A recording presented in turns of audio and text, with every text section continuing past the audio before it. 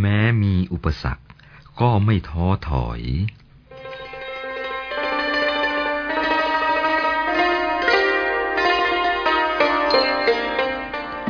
ด้วยความคิดที่เปลี่ยนแปลงไปดังกล่าวถึงกับทำให้ท่านเคยพูดเชิงทีเล่นทีจริงกับโยมแม่ของท่านเองว่าแม่เสื้อผ้าที่ลูกเก็บไว้นั้นเอาให้หมู่เพื่อนเอาให้พี่ให้น้องนะถ้าเกิดตอนหลังคิดจะสึกมาจะหาถากเปลือกไม้เอามาใส่แทนหรอก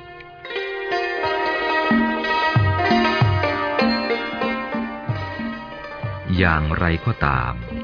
แม้ว่าท่านเกิดความเชื่อความเลื่อมใสในธรรมแล้วและคิดอยากบำเพ็ญตนให้เป็นเช่นนั้นตามเสด็จพระพุทธเจ้า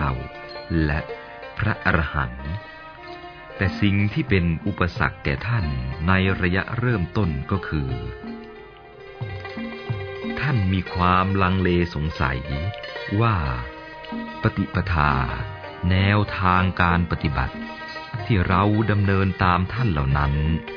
จะบรรลุถึงจุดที่ท่านบรรลุหรือไม่หรือว่าทางเหล่านี้จะกลายเป็นขวากเป็นหนามเป็นโมฆะและกลายเป็นความลำบากแก่ตนผู้ปฏิบัติไปเปล่าๆอีกประการหนึ่งก็สงสัยว่าเวลานี้มรรคผลนิพพานจะมีอยู่เหมือนครั้งพุทธกาลหรือไม่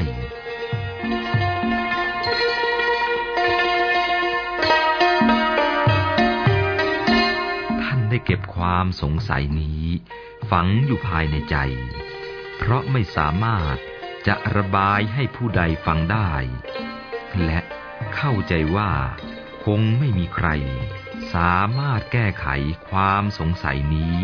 ให้สิ้นซากไปได้แต่อย่างไรก็ตามท่านเล่าว่าท่านมีความรู้สึกเชื่อมั่นอย่างเต็มใจตามวิสัยของปุถุชนถึงการตรัสรู้ของพระพุทธเจ้าและการตรัสรู้เป็นพระอรหันต์ของพระสาวกท่านความสงสัยดังกล่าวนี้จึงเป็นเหตุให้ท่านมีความสนใจและมุ่งหวังที่จะพบท่านอาจารย์มั่นภูริทัตโตอยู่เสมอทั้งที่ก็ยังไม่เคยพบเห็นท่านมาก่อนก็ตามแต่เพราะได้ยินชื่อเสียงของท่านมานานแล้วตั้งแต่ตอนเด็กสมัยที่อาจารย์มั่นมาอยู่ทางอำเภอบ้านผืออุดรธานีจึงทำให้รู้สึกเชื่อมั่นอยู่ลึกๆภายในใจว่าท่านอาจารย์มั่นจะสามารถไขปัญหานี้ให้กระจ่างได้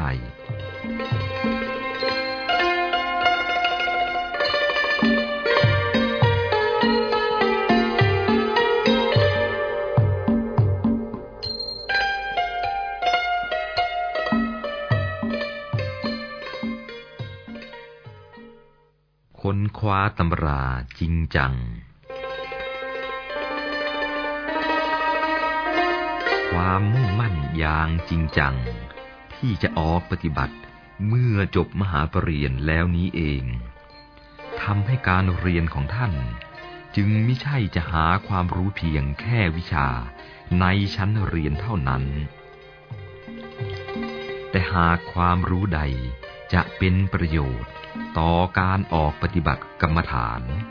ท่านจะพยายามศึกษาค้นคว้าตำรับตำราเพิ่มเติมเข้าไปอย่างเต็มที่เฉพาะอย่างยิ่งจากพระไตรปิฎกสังเกตได้จากความตั้งใจของท่านที่ว่าเราจะเรียนทุกสิ่งทุกอย่างที่พอจำได้เราจะจำเราจะจดโน้ตคัดเอาไว้มีสมุดเล็กๆคัดเอาไว้ในนั้นอันนี้มาจากเล่มนั้นชาดกเล่มนั้นหน้าที่เท่านั้นจดไว้เวลาเราต้องการความพิสดาร เราก็ไปเปิดดูง่ายๆที่เราจดแต่ส่วนมาก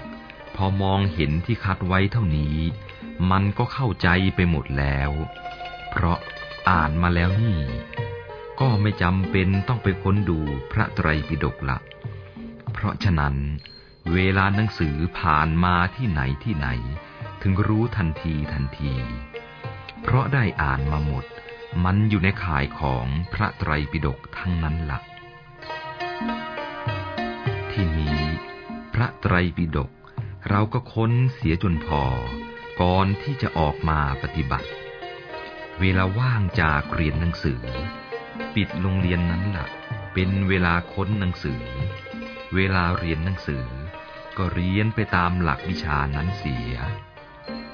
ครั้นเวลาหยุดเรียนหนังสือก็ค้นพระไตรปิฎกโน้ตเอาไว้เพื่อให้เป็นประโยชน์ในเวลาจะออกปฏิบัติเพราะตั้งใจจะออกปฏิบัติเท่านั้นไม่เป็นอย่างอื่น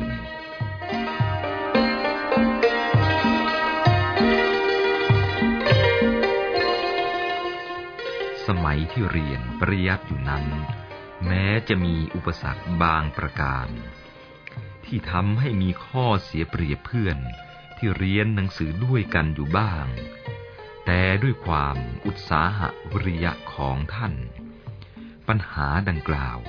ก็ไม่มีผลแต่อย่างใดดังนี้หัวสมองเรานี่เกี่ยวกับความจำมันอยู่ในย่านกลางนะดีก็ไม่ใช่ต่ำกว่านั้นก็ไม่ใช่อยู่ในย่านกลางนี่แหละเราจะเห็นได้จากพวกหมู่เพื่อนที่เขาเรียนหนังสือด้วยกันท่อง2 หน 3 หนเท่านั้นเขาจำได้แล้วนะเรานี่เอาจนแทบเป็นแทบตายมันก็ไม่ได้ผิดกันมากนะท่องสูตรเดียวกันนี้เขาไปท่องมา1-2 ชั่วโมงเขาจำได้แล้วสูตรหนึ่งเราฟาดมันจนไม่ทราบกี่ชั่วโมงมันก็ไม่ได้นะผู้ที่หนากว่าเราก็ยังมีอีกนี่มันเทียบได้เราจึงอยู่ในย่านนี้ไม่ใช่ย่านนั้นคือย่านสูงกว่านั้นเราก็ไม่ได้เหตุข้างต้นนี้เองทำให้ท่านต้องขยันหมั่นเพียรอย่างหนักอย่างไรก็ตามท่านก็ไม่ได้รู้สึกท้อถอยน้อยใจกลับตั้งอกตั้งใจเรียนยิ่งขึ้นไปอีก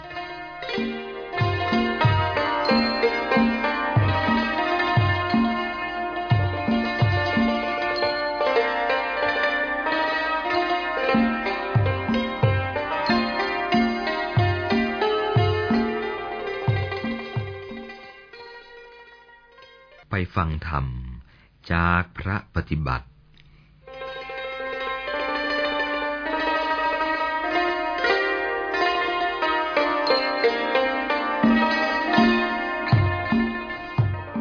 ระยะต่อมาท่านได้ย้ายมาเรียนปริยัติอยู่ที่วัดสุทธจินดาในอำเภอเมืองนครราชสีมาแม้ต้องมีภาระเพิ่มขึ้นจากการเรียนหนังสือแต่ท่านก็ยังไม่ละทิ้งเรื่องการภาวนานอกจากนี้ยังพยายามหาโอกาสไปฟังเทศท่านอาจารย์สิงห์ขันตยาคโมที่วัดป่าสารวันอีกด้วยเหตุการณ์ในตอนนั้นท่านกล่าวว่าเราเรียนหนังสืออยู่วัดสุทธจินดาพอวันไหนว่างจากเรียนหนังสือเราจะไปฟังเทศท่านอาจารย์สิงห์ที่วัดป่าสารวันท่านจึงพบเราบ่อยไปตามประสาของเราที่มันชอบภาวนาหมู่เพื่อนใครไม่ไปเราไม่สนใจกับใครถ้าวันไหนท่านประชุมฟังธรรมตรงกับวันที่เราว่างจากการเรียนเราก็ไปบ่อยท่านอาจารย์สิงห์ยังชมว่าพระหนุ่มองค์นี้ภาวนาดีนะ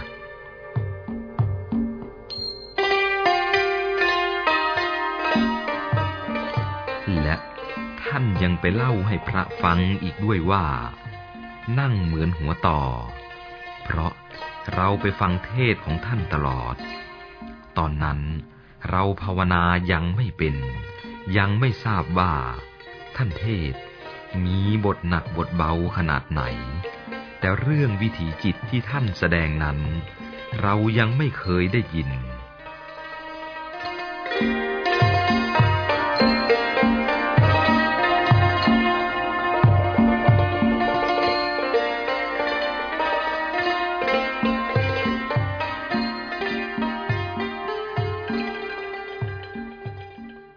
เอื้อเฟื้อ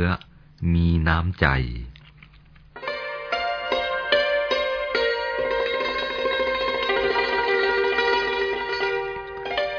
ต่อมาเมื่อท่านเข้าเรียนหนังสือที่กรุงเทพจึงได้มาพักอยู่ที่วัดบรมนิวาสที่วัดนี้มีการจัดแบ่งพระเณรออกเป็นค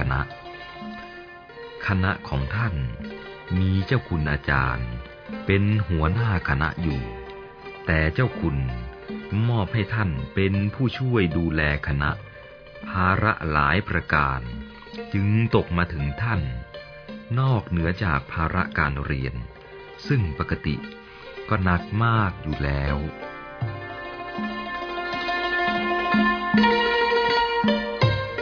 เป็นที่รับทราบกันดีในหมู่พระเณร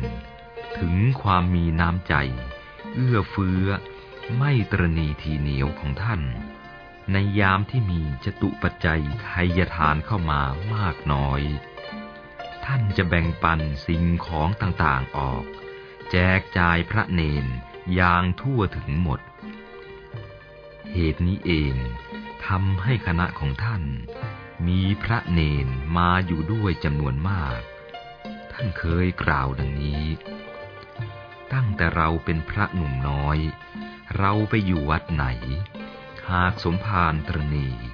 เราอยู่ไม่ได้นะมันคับหัวอกเราเป็นอย่างนั้นจริงๆไม่ใช่พูดเล่นนะเรียนหนังสือก็เป็นอย่างนั้นเหมือนกันคณะของเรานี้มีเรามีเขาที่ไหนของตกมาหาเรานี่พระเณรนี้รุมพรึบเดียวหมดเลยนั่นแหละเป็นอันเดียวกันมาตลอดเรียนหนังสือก็เป็นอย่างนั้นไม่เคยว่านี่เป็นของเรานั้นเป็นของท่านเหมือนครัวเรือนเดียวกันเราไปไหนมาได้ของมากน้อยพระเณรนี้พรึบเดียวหมดเลยพระเณรแย่งกันก็เหมือนกับเราอยู่ในครัวเรือนคือแย่งกันในฐานะพระเณรในวัดแย่งกันแบบพระว่างั้นแย่งแบบฆราวาสแย่งแบบพ่อแม่กับลูกในครอบครัวเป็นอย่างหนึ่งการแย่งกันมีหลายประเภทนี่แย่งแบบพระมันก็น่าดูด้วยความตายใจพออะไรมานี้ตายใจแล้วพรึบเลยไม่เคยเก็บไม่เคยสั่งสมแต่ไหนแต่ไรคณะของเราช่วงเรียนหนังสือจึงมีพระเต็มไปหมดเราไปอยู่ที่ไหนคณะของเราจะมากที่สุดมากกว่าเพื่อนลูกศิษย์ลูกหาเพื่อนฝูงเต็มไปหมดเพราะความเสียสละ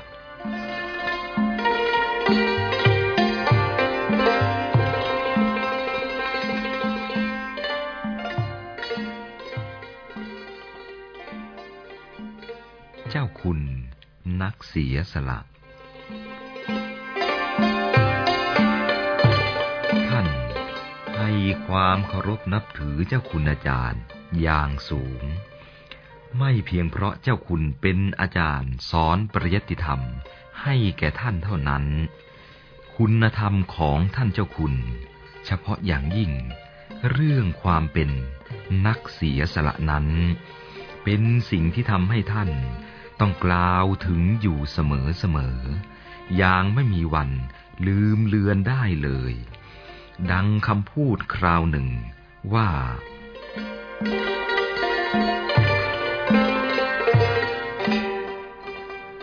เรายังได้คิดถึงสมเด็จพระมหาวีระวงศ์พิมพ์ธรรมทโรปรริญญา6 ประโยคนั่นท่านเป็นนักเสียสละนะเราเคยอยู่ด้วยแล้วถึงไหนถึงกันท่านไปไหนมานี้พระเนรรุมพรึบเลยหมดเลยท่านเป็นนักเสียสละไม่สนใจได้มาเท่าไหร่บทเวลาท่านจะพูดท่านก็พูดของท่านพูดเฉยๆเอาของมาเต็มอยู่นี่มันมีผ้าไหมดีๆอยู่มาจากเมืองอุบลผ้าไหมผ้าอะไรเขาทอมาถวายท่านพอมาถึงท่านผ้าไหมให้ระวังให้รีบเก็บนะเดี๋ยวอีตาจะมาเอาหมดนะอีตานี้เป็นมหาและเป็นหลานท่านเองบอกให้รีบเอาไปซะของไหนดีๆเดี๋ยวมันเอาไปหมดว่าเท่านั้นแหละแล้วไม่เคยพูดถึงอีกเลยมีเท่านั้นนี่เรียกว่าคำพูดติดปากเฉยๆท่านไม่ได้พูดด้วยความหึงหวงความหมายก็คือว่าเอาไว้เผื่อว่ามันจำเป็นองค์ไหนที่ควรท่านจะสั่งจัดให้เลยนี่เรียกว่านักเสียสละเราเทิดที่สุดเลยเพราะนิสัยท่านกับนิสัยเราเข้ากันได้ปุ๊บเลยเราฝังลึกแล้วว่าท่านคือนักเสียสละนี่องค์หนึ่งที่เป็นพระนักเสียสละท่านไม่มีได้มาเท่าไหร่หมดไม่มีเหลือหมดเลย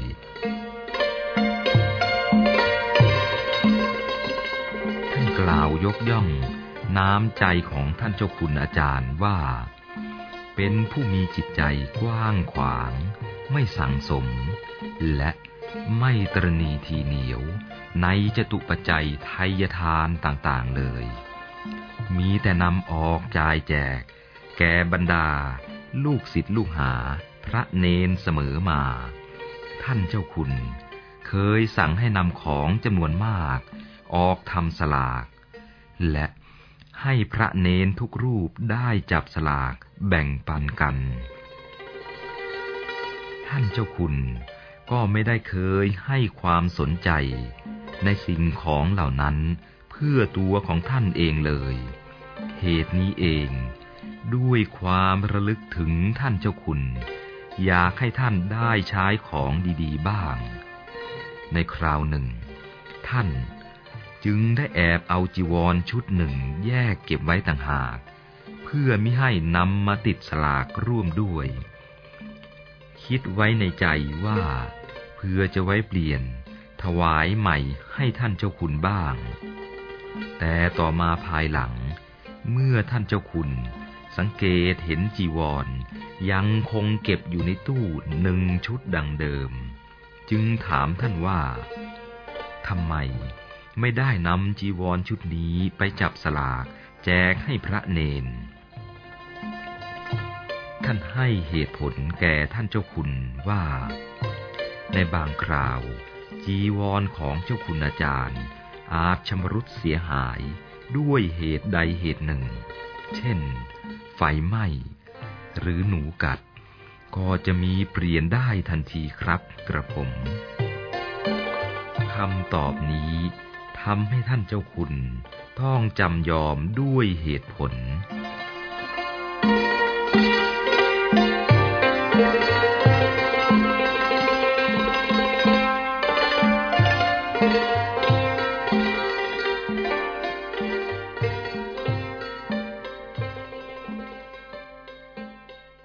พบเห็น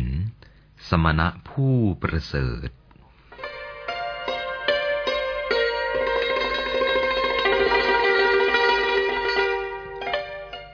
ในระยะที่ท่านยังเรียนหนังสืออยู่นั้น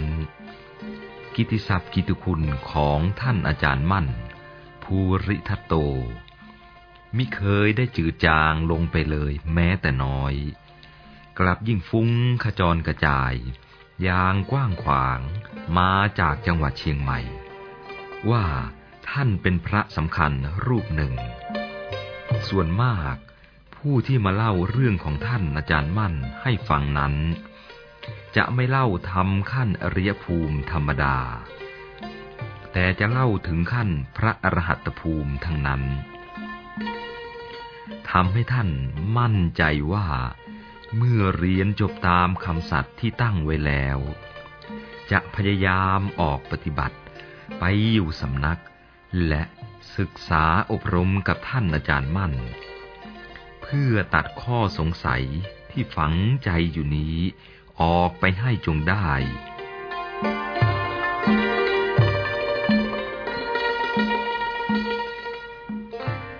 โอกาสอำนวยให้ท่านเดินทางไปศึกษาปริยัติต่อที่วัดเจดีย์หลวงจังหวัดเชียงใหม่เมื่อเดินทางไปถึงเผอิญเป็นระยะเดียวกันกับที่ท่านเจ้าคุณพระธรรมเจดีย์พระอุปัชฌาย์ได้อาราธนานิมนต์ท่านอาจารย์มั่นด้วยตนเองเพื่อขอให้ไปพักจำพรรษาอยู่ที่จังหวัดอุดรธานีท่านอาจารย์มั่นเมตตารับนิมนต์นี้จึงได้ออกเดินทางจากสถานที่วิเวกบนเขาในเขตจังหวัดเชียงใหม่เพื่อจะเข้าพักชั่วคราวอยู่ที่วัดเจดีย์หลวงนั้นเช่นกันเหตุการณ์ก็บังเอิญเป็นระยะเวลาไล่เลี่ยกันกับที่ท่านเดินทางไปถึงจึงมีโอกาสดีที่ได้เห็นท่านอาจารย์มั่นความรู้สึกของท่านในตอนนั้นท่านเคยเล่าว่า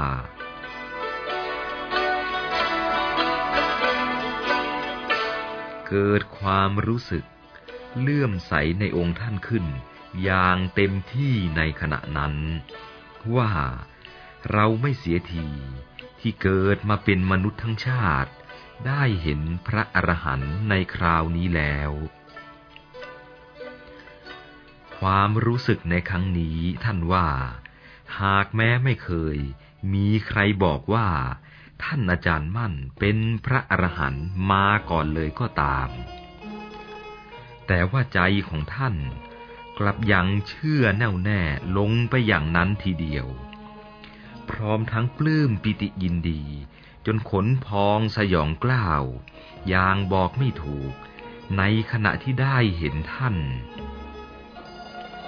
เหตุการณ์ในระยะนี้ท่านเคยเล่าให้พระเณรฟังดังนี้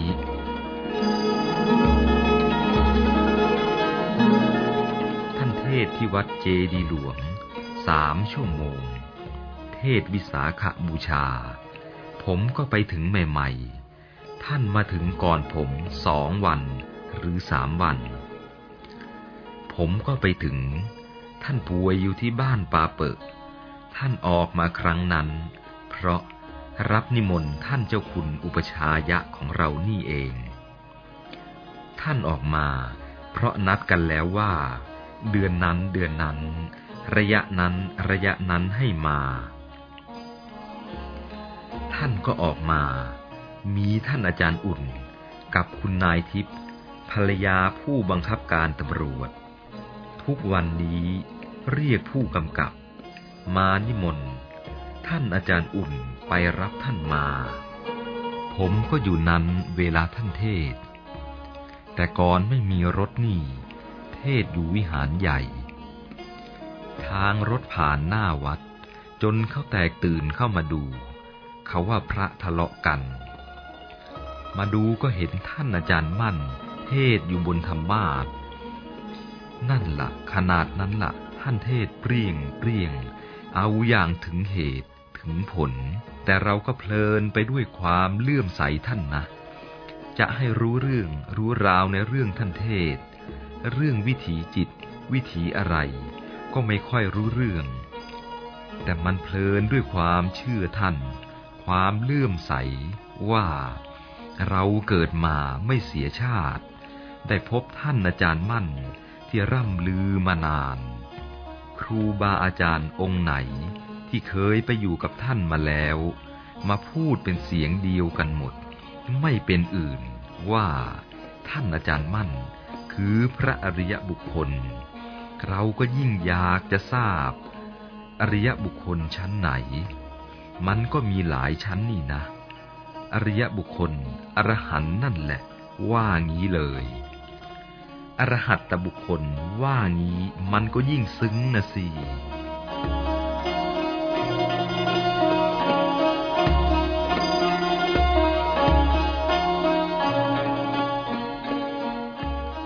เวลาไปถึงใหม่ๆท่านไปบิณฑบาตสายไหนสายไหนสอบถามด้วยความว่าท่านออกไปนี่แล้วท่านบิณฑบาตแล้วกลับมาทางนี้ธรรมดาท่านไปสายๆท่านกลับมาสายๆเราบิณฑบาตแต่เช้ากลับมาก็เตรียมท่าคอยดูทางเรายังไม่เห็นเดี๋ยวพระมาบอกว่ามาแล้วนู่นกำลังเข้ากำแพงวัด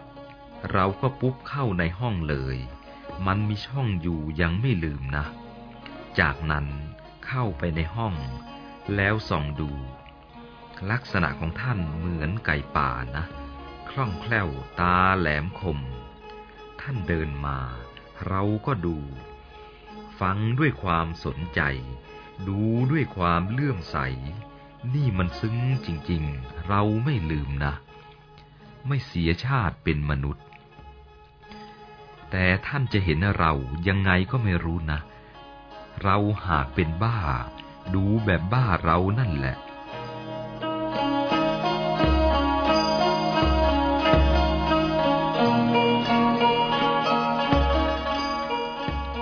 หลังจากนั้นไม่นานท่านอาจารย์มั่น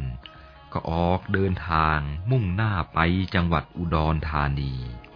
สำหรับท่านยังคงอยู่เรียนหนังสืออยู่ที่วัดเจดีย์หลวงนี้ต่อไปโดยศึกษาบาลีกับนักธรรมควบคู่กันไป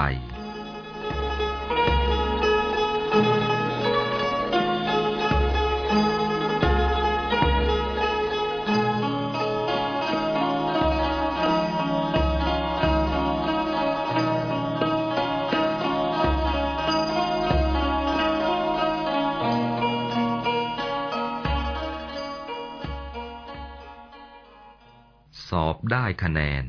เต็มร้อย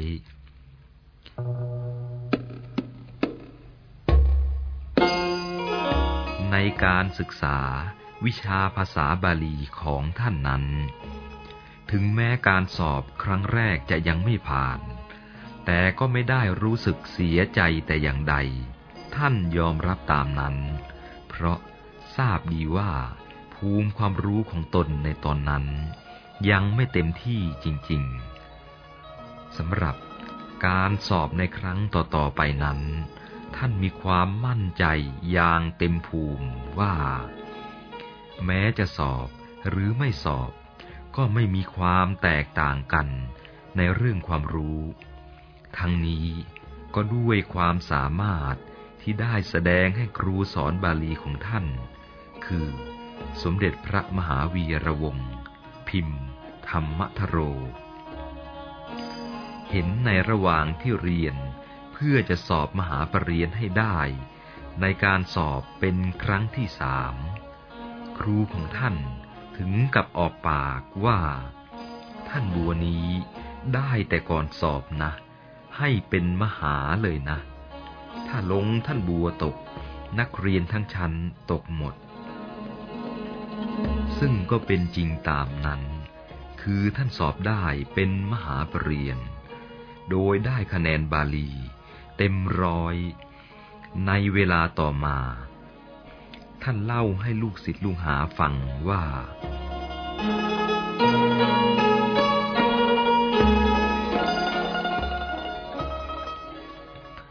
การสอบได้ในครั้งนั้นไม่มีอะไรดีใจเลยเพราะรู้สึกว่าความรู้ได้เต็มภูมิตั้งแต่การสอบครั้งที่2แล้วแต่ในครั้งนั้นปรากฏว่าสอบตกเหมือนกับจะให้คอยการศึกษาทางนักธรรมขยับขึ้นมาตามจนถึงปีที่สอบมหาได้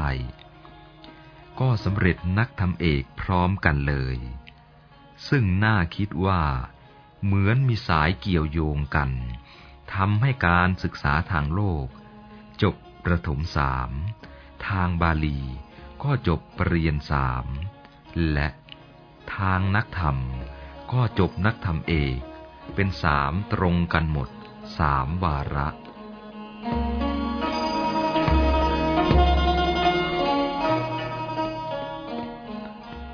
ด้วยผลการเรียนดีและเป็นที่ไว้วางใจของผู้ใหญ่ซึ่งเป็นครูบาอาจารย์ทำให้ผู้ใหญ่หวังจะให้ท่านเป็นครูสอนนักเรียนในโรงเรียนแต่ท่านก็ได้ปฏิเสธอย่างละมุนละม่อมดังนี้เรียนออกมานักธรรมตรีนักธรรมโทนักธรรมเอกปรริญญาไม่สอนใครทั้งนั้นเป็นครูสอนนักเรียนในโรงเรียนก็ไม่เอาผู้ใหญ่ท่านจะให้เป็นครูสอนไม่เอาครูไม่อดไม่อยากเอาองค์ไหนก็ได้เราว่าอย่างนั้นเสียเราเลยหลีกได้ถ้าหากว่าครูไม่มีจริงๆเราจะหลีกอย่างนั้นมันก็ไม่งามแต่นี้ครูก็มีอยู่ผู้มีภูมินั้นมีอยู่ที่จะเป็นครูเราก็ทิ้งให้องค์นั้นไปเสียเราก็ออกได้เราจึงไม่เป็นครูใครเลยนักธรรมตรีนักธรรมโทนักธรรมเอกมหาปรริญญาไม่เคยเป็นครูสอนใครทั้งนั้น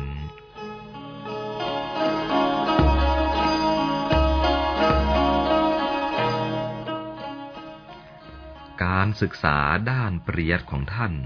เป็นอันสิ้นสุดลงที่วัดเจดีย์หลวงจังหวัดเชียงใหม่ในปีพุทธศักราช 2484 นับเป็นปีที่ท่านบวชได้7 พรรษาพอดีโดยสอบได้ทั้งนักธรรมเอก